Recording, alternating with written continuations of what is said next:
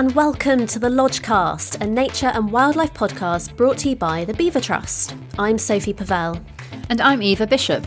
Each month we'll be bringing you the latest news from the Beaver Trust as we start to welcome beavers back to our rivers, to restore our countryside and create resilient landscapes. And we'll also explore the state of nature in the UK and speak to fascinating experts and inspiring individuals along the way. This month we are joined by environmental consultant and all-round beaver expert, Dr Roisin Campbell-Palmer.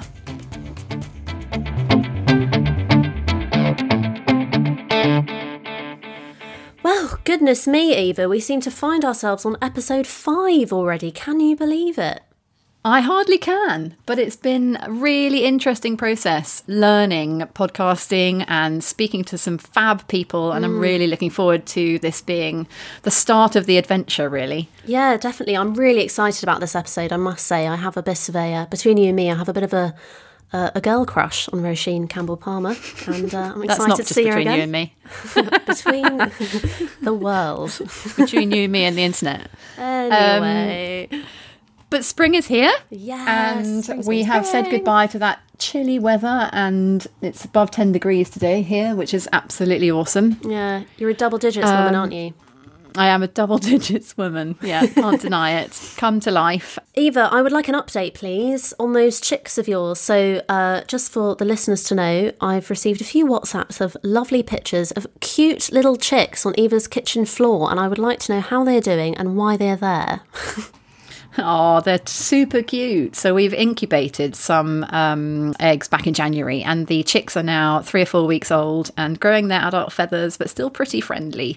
And the kitchen is absolutely covered in poo. It stinks, and it's constant battle with cleanliness versus children. But it's great. It's great. It's nothing I can't handle at the moment. Super cute. No, they're really cool. So the next question is how many hens versus cockerels we're going to get. The usual conundrum. Yeah, exactly. How about you? I've got nothing really exciting to report. Well, yeah, I haven't really got anything exciting, apart from the next door neighbour is still building his hot tub after 6 months. It feels like it's just never ending. I know. And I think he's probably making the most of the lighter evenings that we're getting and a bit more daylight, which is really nice, actually. It does make a difference. You do want to be outside a bit more. Maybe he's enjoying the song thrush that comes out at 7 o'clock every morning. I certainly am. Birds are hormonal at the moment. Yeah, exciting. Right, well, talking of birds and ornithology, it's British Science Week this week, so we're going to be talking about science. And British Science Week is basically like a 10-day national celebration of all things science, technology, engineering and maths, and loads of cool people who are in those fields. Now, one of the things that we really want to explore in this episode in particular is how important is an understanding of science in conservation. We've also recently had International Day of Women and Girls in Science. Bit of a mouthful, but really celebrating how far women have come in the field of STEM. And it was wonderful to see so many amazing women celebrated for their work last month, wasn't it? Yeah, oh gosh, it was so inspiring. But I can't help thinking sometimes that we've perhaps need to move beyond defining people's achievements by their gender, because we live in such a diverse world now. And I think it's more valuable, I suppose, in this day and age when we have so many things going on and so many amazing people doing fascinating work, that we must recognise people now by their expertise and by their experience, and not overlook the fact how important that is. Yeah, totally. But before we dive too deep into the episode itself, it is time for our Beaver Fact Off.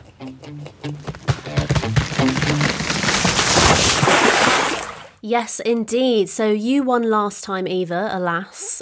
So I'm all ears this time. Let's see if you can top it. I shall, and this is how. I have an amphibious adaptation to explain to you today. So to prevent the entry of water, the nostrils of beavers have special round sphincters, little circular muscles, that close up tightly when beavers dive underwater. Even cooler, when the beaver's little nose touches the water, their nostrils and their ear flaps automatically close. It's just so cool. Well, I mean, to be honest, I can't be asked to do my fact because I know it's not going to be as good. I mean, how can you top the dynamic trio of sphincters, ear flaps and nostrils? Just I mean, you can hand it to me if you like. Well, I'm not for going the sake to, of the audience, I'm not going give to them more just info. yet. Well, so mine's in a similar vein, really. It's a similar scenario to beavers adapting to their underwater world. So humans wear goggles underwater, yes. I love a goggle. I can't see very well without them. And to an extent, beavers also have goggles.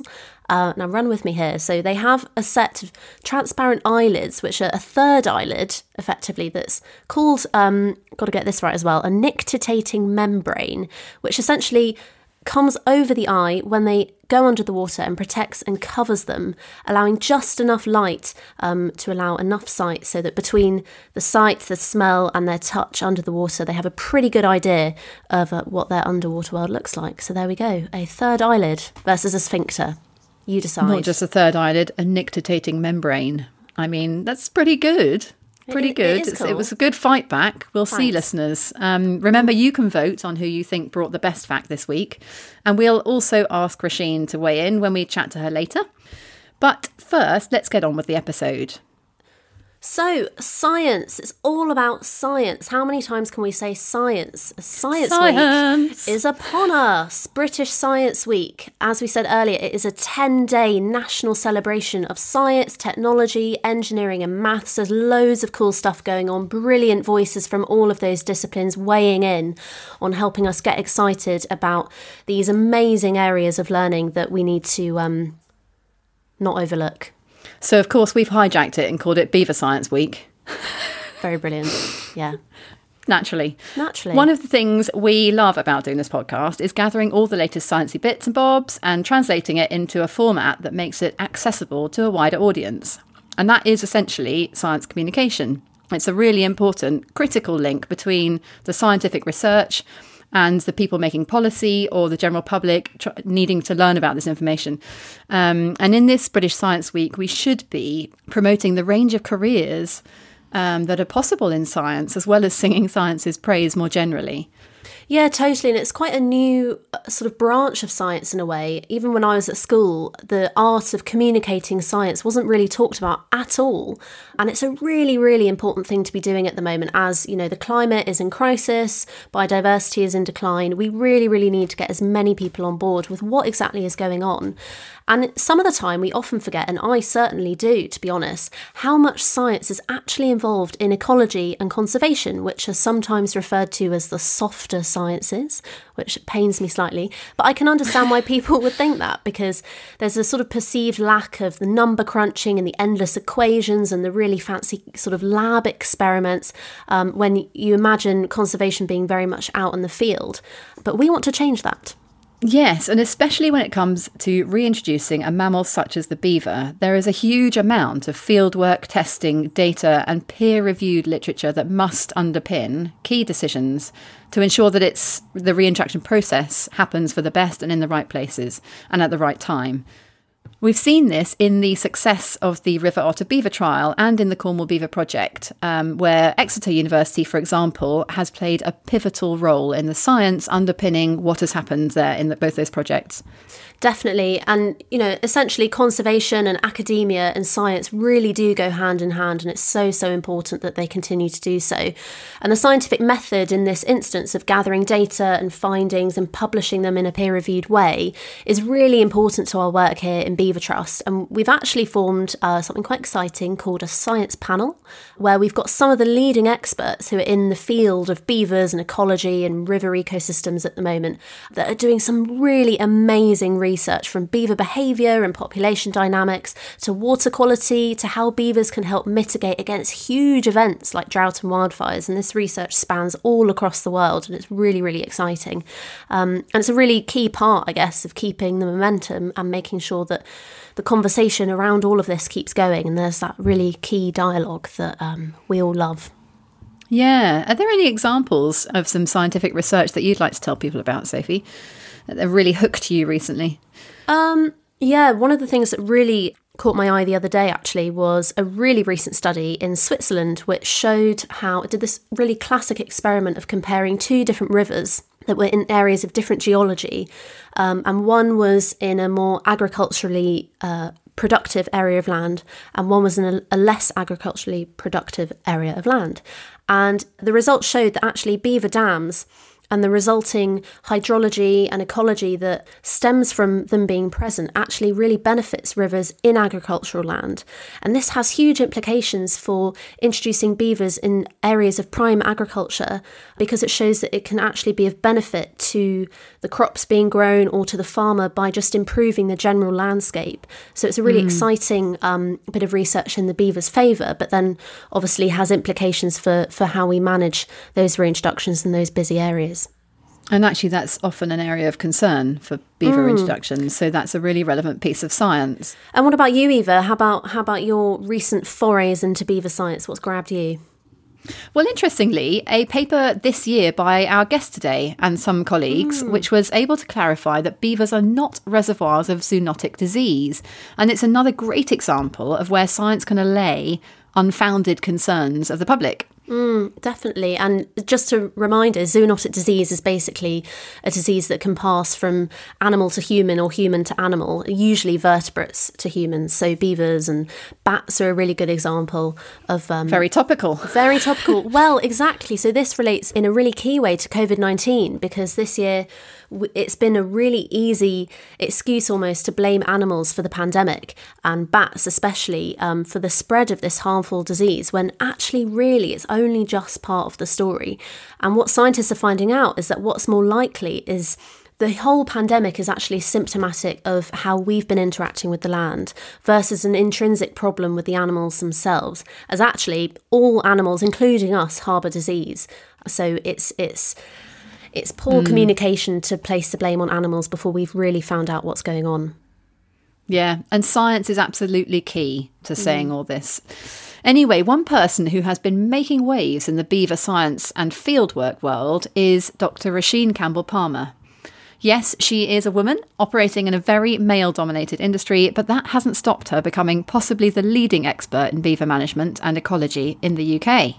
Yeah, she's a really, really cool lady. And originally she is originally from Belfast in Ireland. Roisin started as a bird and reptile keeper for the Royal Zoological Society for Scotland.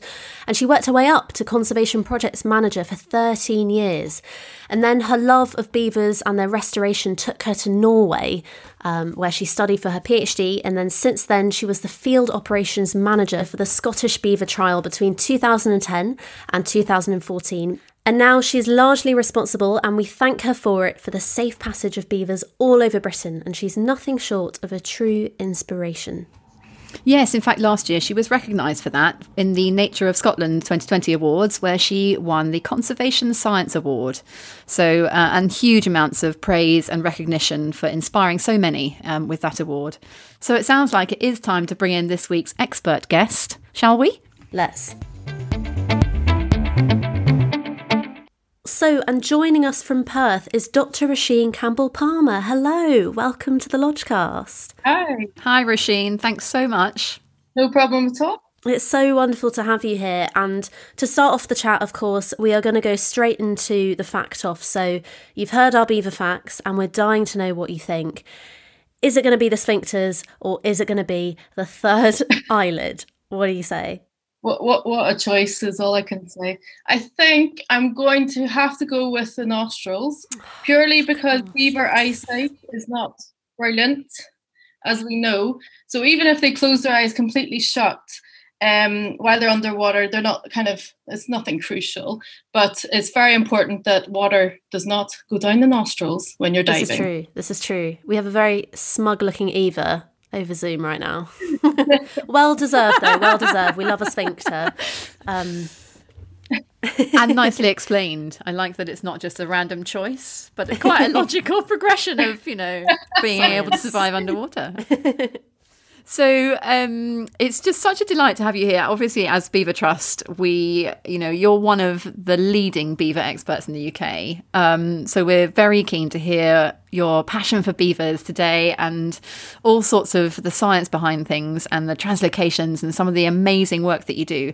But where did your beaver journey start? And when did you fall in love with these giant rodents? And why did you decide to make them the subject of your work at the moment? Wow, good question. Well, it's going back a few years now.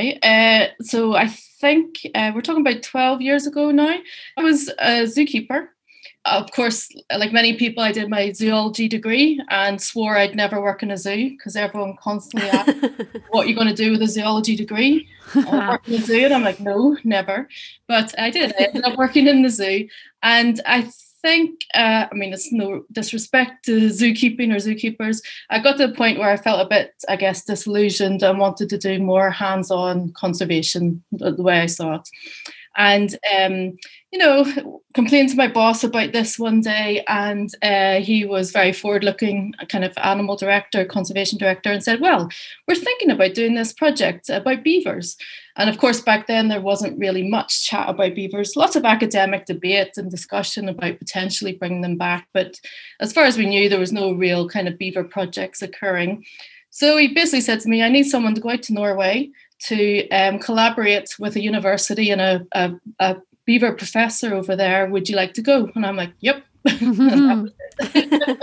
Ever since then, it's been pretty much full-time working with beavers, from, bringing them over for the first beaver trial. We got our beavers from Norway.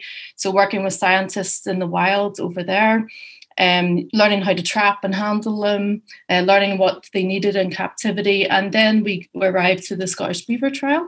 And I just started working there full time. I guess that was it. I was hooked, and it's been the journey from then. That sounds amazing. What was it like being out in the wild in Norway, collecting beavers? Did you feel a huge responsibility for these creatures? Well, I was working with a fantastic team, and like most Scandinavians, they were very, this is how it is, very blasé, very normal. And I was like, wow, this is it's 2 a.m. We're on a boat. You're jumping out of a boat, grabbing beavers, basically. And as the spray comes in, it's turning to ice. So yes, this is not the normal experience. Oh, wow. But Brilliant. you're really thrown in the deep end, and it was basically hands-on handling. This is how you do it. Go for it. Get stuck in. So I really liked that, and it was exciting, and it was very practical, and you had to learn fast. And had you come across beavers much in your zoology degree and then in your job as a zookeeper, or was your time in Norway a complete debut? Oh, that was it. They weren't a species that were kept regularly. I think it's weird now because beavers are such a hot topic, and I feel like everywhere's talking about them. Wales, England, Scotland, everyone is talking about beavers. But back then, it just really wasn't on the cards as much. Obviously, people knew and appreciated them from their ecological benefits, but it just wasn't a topic that was talked about. And as I say, you very rarely saw them in captivity. They're notorious for not making a good zoo exhibit, so to speak. So no, it was not a species really on my radar at all. And then I guess I just fell in love with, being out in Norway and just being so hands-on and practical and having to do everything. The zookeeping background was brilliant for animal handling, health processing, all these kind of things. So I felt kind of equipped. But it was exciting new species to deal with and not one I'd come across before. Yeah, amazing. And Roisin, I think a lot of people don't realise how much of conservation is working with people. Yeah. And I know that you work with a lot of different people, and probably more people than actual beavers at times. Tell us a little bit about some of the challenges, if there are many challenges, of working with beavers and people and kind of achieving a balance there. Well, I guess through all my life, I've always said I'm not really a people person. I consider myself an animal person. And that's kind of hopefully where my skills are. That's where I like to be. But, more and more, I'm just realizing my job and obviously my day to day is people interaction. And I wouldn't say people management, but people engagement. And it's not somewhere I really thought, any strengths lay or where I wanted to be, because I always wanted to work with animals. But it's vital. And you just, either not necessarily have to get on with everyone, but you have to find a way to communicate with people. And I guess every day is different, which is why I like my kind of lifestyle. But one day I could be working with a true Beaver believer, a fanatical fan, and the next day I'm working with people that are really struggling to find anything positive about this species. And you have to just listen, and you have to engage, and I think you have to try and empathize and understand. Now, you may not always agree, but you have to try and hear that person and find a way to engage with them. Yeah, sure. Good old listening skills. So important. One of the hot topics at the moment that you're heavily involved in, and we don't want to spend too long on it, but the translocations and the lethal control side of things.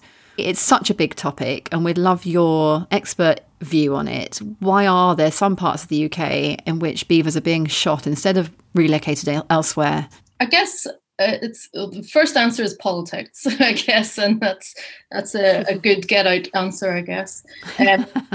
I think we're in different positions in different parts of the country. Beavers have been back longer in Scotland, and we're looking at well over, or probably going into our second decade nearly here in Scotland. So I think sometimes I say, parts of England are in their honeymoon period with beavers, because there's low density beavers and small numbers, and still everyone is very excited, and that's a good place to be.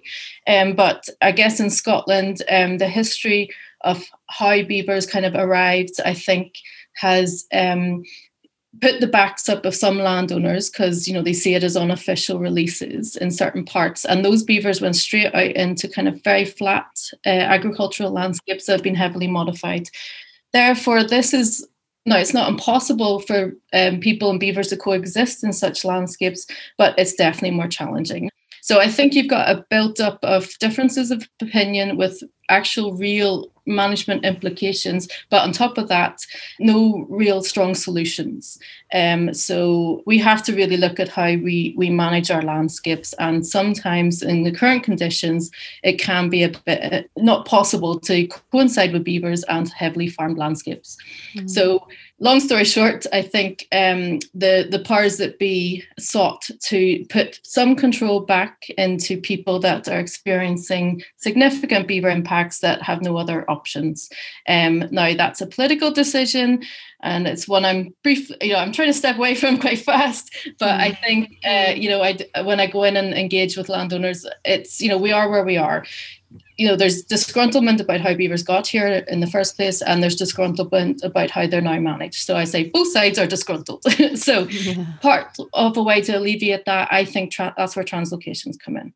Now, translocations can't happen forever, and they have to be done in strict circumstances under license, and obviously with the animal welfare prioritised. So there must be suitable release sites, etc., for them to go to. If we look to Europe, throughout the history of the beaver comeback, and we know, and you've probably talked about it in other episodes, this has been a conservation success story, with many countries experiencing this before us. And translocations were a vital part of their management. So I feel we're now reaching this stage where we've got, in certain parts of Britain, translocation is the management tool. And I would like to see it as a positive management tool, hopefully. I know it can be controversial, but without being too blunt about it, and again, it's not apportioning blame to the landowners that are seeking lethal control, but in some areas, it's either the beaver is removed by myself and hopefully goes off to be part of a good news story elsewhere, or it will be experiencing lethal control. So I am hoping this is a positive tool that we have to engage in at this point in time. And, these are big, robust, healthy animals that are locally adapted to Britain. And, there's genetic diversity in there that we want to preserve. So... Yeah, and of course we talk about it in terms of numbers, 80 beavers or whatever it was, but it must be quite an emotional thing for you, because you see these creatures and you're with them, and how do you manage that side of things? Is it quite a stressful experience for you, and an emotional experience? That bit isn't emotional to me, because I have to go in, and I guess my first priority is, I think, to engage with the landowner and alleviate their stress and their problems. So I think that's don't sound heartless. I kind of cut that emotion off then. But to me personally, when I see the beaver swimming off the other end in the lovely project, I feel that's the more emotional part for me. Yeah. But it's more when, you're trapping up an animal. It's about, okay, let's get the job done. Let's safely, practically, and hopefully, as speedy as possible so that everyone's happy. Do they generally come into the traps that you set, or can it be quite an arduous process trying to catch them? Do you have escapees? Oh, yeah. Yeah. When I open up a new site, I often get the question, well, how long will this take? And I'm like, it can take 2 days. Or it can take months. It really depends. I don't want to cast aspersions on a beaver's intelligence, but I say usually you get the keen one first, and the rest of the family will go, hang on a minute, no. And there's some that are very evasive and definitely are outsmarting us for sure. That's cool. And I guess one of the things that, again, I think we overlook is assessing the health of the beavers between point A and point B when you're translocating them. What does this process look like, and what sort of things are you looking for in their sort of veterinary health before you can say, okay, this beaver is okay to stay and isn't carrying anything or won't introduce anything to this new environment? Yeah, and to me, that's a vital part. I mean, we cannot be using translocation as a tool unless we're doing it responsibly. And, that ultimately means, well, when we health screen a beaver, the first thing is this animal suitable for re-release? Now, that's not just from a purely kind of disease point of view, but the animal itself, will it suffer poor welfare if we put it out again? And obviously, the sites where we're releasing them are vetted. But, if an animal is heavily injured or it's just not going to make a release, then, there's also ethical questions that you can't put that animal out. Luckily, we've not got any of that experience to date. I must say that animals that we trap are robust. they're good condition, sturdy animals. But the other vital part of the health screening process is, well, first of all, the animals will come in, they're given a physical examination by vets, and then we collect a whole range of kind of blood and fecal samples and run it for tests just to make sure there's no diseases or parasites that are being transmitted around the country. So that's crucial. And there's some things that we can treat in captivity, but there's some things, if they did test positive, that would just be, end off, and the animal would be euthanized. Again, we've not had that to date, but that is a responsible part of the translocation process. And I guess their fertility as well is really important if ultimately you want to establish a breeding population. So is that something that's established when the beaver's been reintroduced, or is that like a waiting game? Do you sort of wait to see whether they will start breeding if you introduce a mate? I mean, firstly, we try and when I'm scoping out a site for trapping, you have to establish, are you going for a pair? Is it a family? And some of that you only find out during the trapping process. But from an ethical point of view, trying to move family groups together as far as possible. So if it's a breeding family unit, then fingers crossed, they're still going to breed in the new site. In other occasions, we're putting pairs together. Say a singleton is caught in one area, then we try to match it up with a similar sized animal and make sure they're not potentially closely related. So you're kind of mixing up the diversity a bit as well. And for new pairs going out together, that is a bit, see what happens. And that's out of my hands. That's How cautious do we need to be about the genetics of beaver populations in Britain? Yeah, well, I mean, we know only so many ever arrived here. We recently did a study on the genetic diversity in Britain, and we can see it's okay at the minute. Obviously, with any reintroduction, you want to put as much genetic diversity in there kind of at the start. We're in a position where we can't really import and release animals, so we are trying to, as far as possible, make sure we're not setting up closely related pairs when we're putting them into new projects. And just to emphasize, most of the projects we're working on, it's usually centered around a pair or a family going into an enclosure. So that pair or family will just kind of breed. Obviously, the two adults will breed with each other. So there's not inbreeding between the family members. And then it's about management of the offspring. So I would say, it's not like there's lots of inbreeding going in everywhere, but there's some nod to the future about mixing offspring around, and making a concerted effort to make sure we're mixing up the diversity as much as we can. Roisin, obviously, as you've said previously, beavers are everywhere in the news. Everyone's talking about beavers. But their story is very complex and there's lots of nuances and there's still many hurdles to overcome before their future is sort of safe and guaranteed. Are you optimistic about beavers becoming a normal part of the British landscape? Yes, I would say, I want to be, and I am optimistic. I think sometimes it feels like it has been a bit of a struggle and a long slog. And as you said, it is complex, and there's no other species we're really dealing with that can modify the habitat around them as much. And that's why, I do empathise with landowners and, those people that are experiencing beaver impacts. And I don't think we should dismiss those people or their concerns. But, saying that, we have to find a way to support them and, encourage them to live alongside beavers, but not ultimately punish them, if they don't, then they can't. Yeah.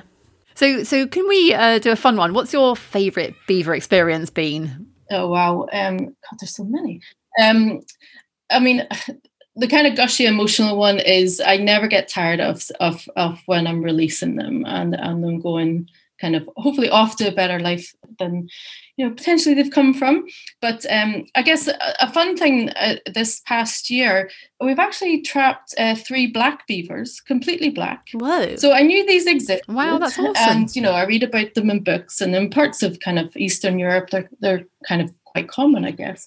But yeah, I'd never seen or handled a real one. So this year, or last year, we've trapped 3, and that's just, they're really, really beautiful, really lovely. So yeah, if you ever get a chance, I would say highly recommend to see some of the black ones. I can't even imagine that. That seems like such a sort of bizarre thought. We're so used to them being cute and brown.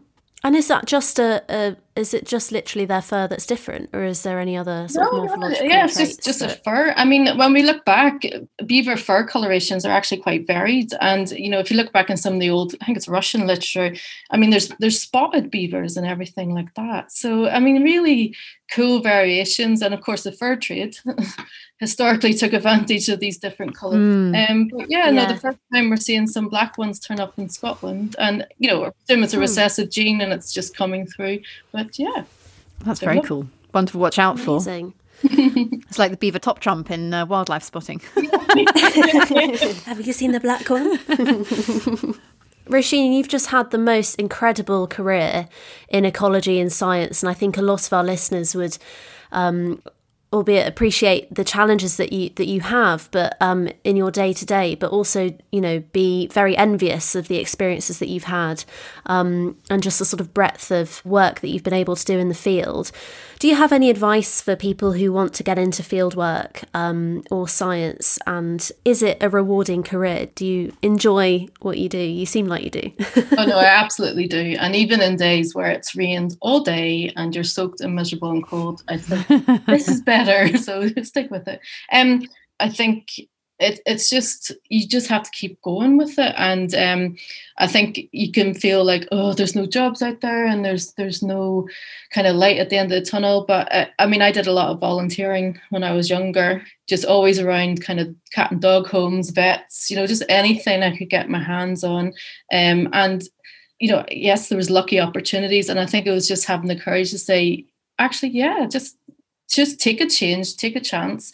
I guess not getting too single-mindedly focused. If things don't work out the path you immediately thought you wanted to go on, tangents can be just as good. And I would say just keep working at it and talking to people as well.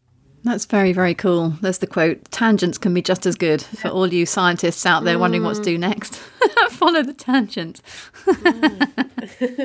Thank you so much. It's been really fantastic to hear what you've got to say a little bit about beavers. I think we could probably talk about them all night and find out a lot more.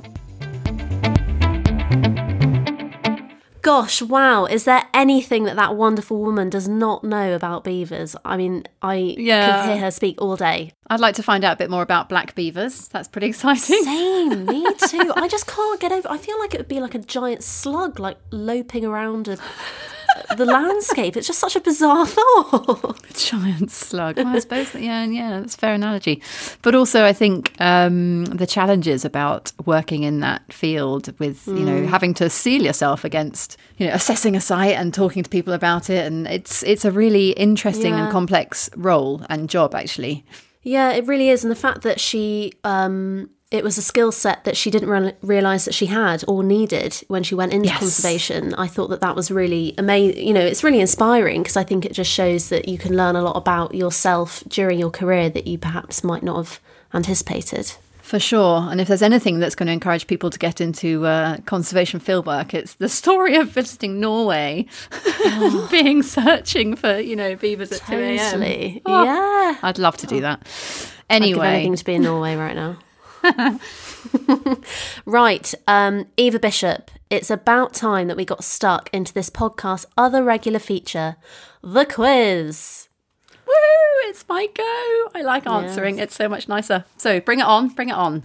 Okay, well, right, so there's 3 questions, of course, as usual, and the theme is collective nouns of animals. And it is multiple choice, so you will have some help. We're going to go straight into it with question 1. Eva Bishop, what do you call a group of ferrets? A gossip. B, a business. Or C, a conference. Group of ferrets. Oh my, they're really good. Hazard a punt. Hazard a punt at that. Okay, punt is going to be a... conference? See? No, wrong. Sorry. It's a business of ferrets. Just doesn't make sense. A business not as of a ferrets. Conference. I don't know where I was going with that. Question 2. What do you call a group of rabbits? A cluck. B, a nest. Or C, a herd. I believe it's a herd. Or correct! Yes! Or you could just call them a watership town of rabbits. Oh, cry. Well done. A herd of rabbits. Very good. Now, final question for the win. What do you call a group of toads? This is my favourite one. Oh, awesome. Is it A, a bloat? B, a knot? C, a blot? Oh, my life. It should be a bloat. That's awesome. But I'm going to say... What's the second one? A knot, as in a knot that you tie. A blot of toads. I'm going to go with C. Wrong. It's a knot of toads. No! How cool is that? I mean, you Amazing. can kind of imagine it when you see 2, toads at it in a pond. You can kind of think that they're knotted together in a weird way. Moving on. I suppose so. Well done. I mean, I think. You got 1 question right. Oh, it was do hard. better. I'll give you that. It was hard. But the pressure is on you now to whoop me, as it were, next month. Awesome. Okay. I will do my best. God, collective nouns. That was hard. What's the collective noun for a beaver? They don't have... Well, apparently it's a colony, but I think we can do better. That's one of the things for Beaver Day that we're going to do. Yeah. Brilliant. A breath of beavers. Or a bowl of beavers, someone suggested. A bowl of beavers. That would be nice. Big bowl. Really cute. Right, well, before we go, Eva, what is going on this month? What are we doing? Well, starting off with Science Week. So do keep an eye out on our social media this week for some fun stuff we've got going on, celebrating beavers and science. Yeah, all sorts of things there. And on the 7th of April, get it in your diaries now because, believe it or not, the 7th of April is the International Day of the Beaver. Now, this is an absolutely mega day for Beaver Trust. We're going all out. We're going to do loads of fun things. There's going to be some familiar faces, some famous faces, and in the evening, to top it all off, we're doing a massive fat old quiz to raise some money for Beaver Trust. Beavers. So make sure you get it in your diaries and we will be shouting about it rather a lot over the next couple of weeks. Awesome. We've also got, a mere 3 days later, the Reintroduction and Rewilding Summit, which is being hosted online on the 10th of April. And Beaver Trust are going to be on 2 panels there. And we're also going to be screening our award-winning Beavers Without Borders documentary on beavers in Britain. So do have a look at that and sign up to that summit. Yeah, and Eva's going to be on both panels that day. So make sure you tune in to see her in her element. It's going to be a really, really cool day. And finally, at the end of the month, we are launching our very first newsletter. So it's a free subscription. You can subscribe to it online. And please do subscribe if you would like to get all the latest news on beavers, science, policy, conservation, all sorts of fun stuff straight to your inbox every quarter. So make sure you sign up for that. Our voice in the community. It's going to be really fun. Well, that's it for another episode of the Lodgecast by the Beaver Trust. Don't forget to subscribe to the podcast on your chosen podcast platform. Do leave us a 5-star review, tell all your friends about it, and vote on our social media for your favourite beaver fact this month. Thanks so much again to the amazing Dr Roisin for joining us this month. It was an absolute pleasure to have her on with us. And for more from us and the Beaver Trust, you can find us on Twitter, Facebook and Instagram at Beaver Trust, or of course visit our website beavertrust.org to read all of our blogs and sign up to our newsletter. And you can also go back and have a listen to all the other episodes in this series of the Lodgecast. This podcast, as always, is a mixture of fact and opinion. It was hosted by Sophie Pavel and Eva Bishop. It was produced and edited by Emma Brisdian for Beaver Trust.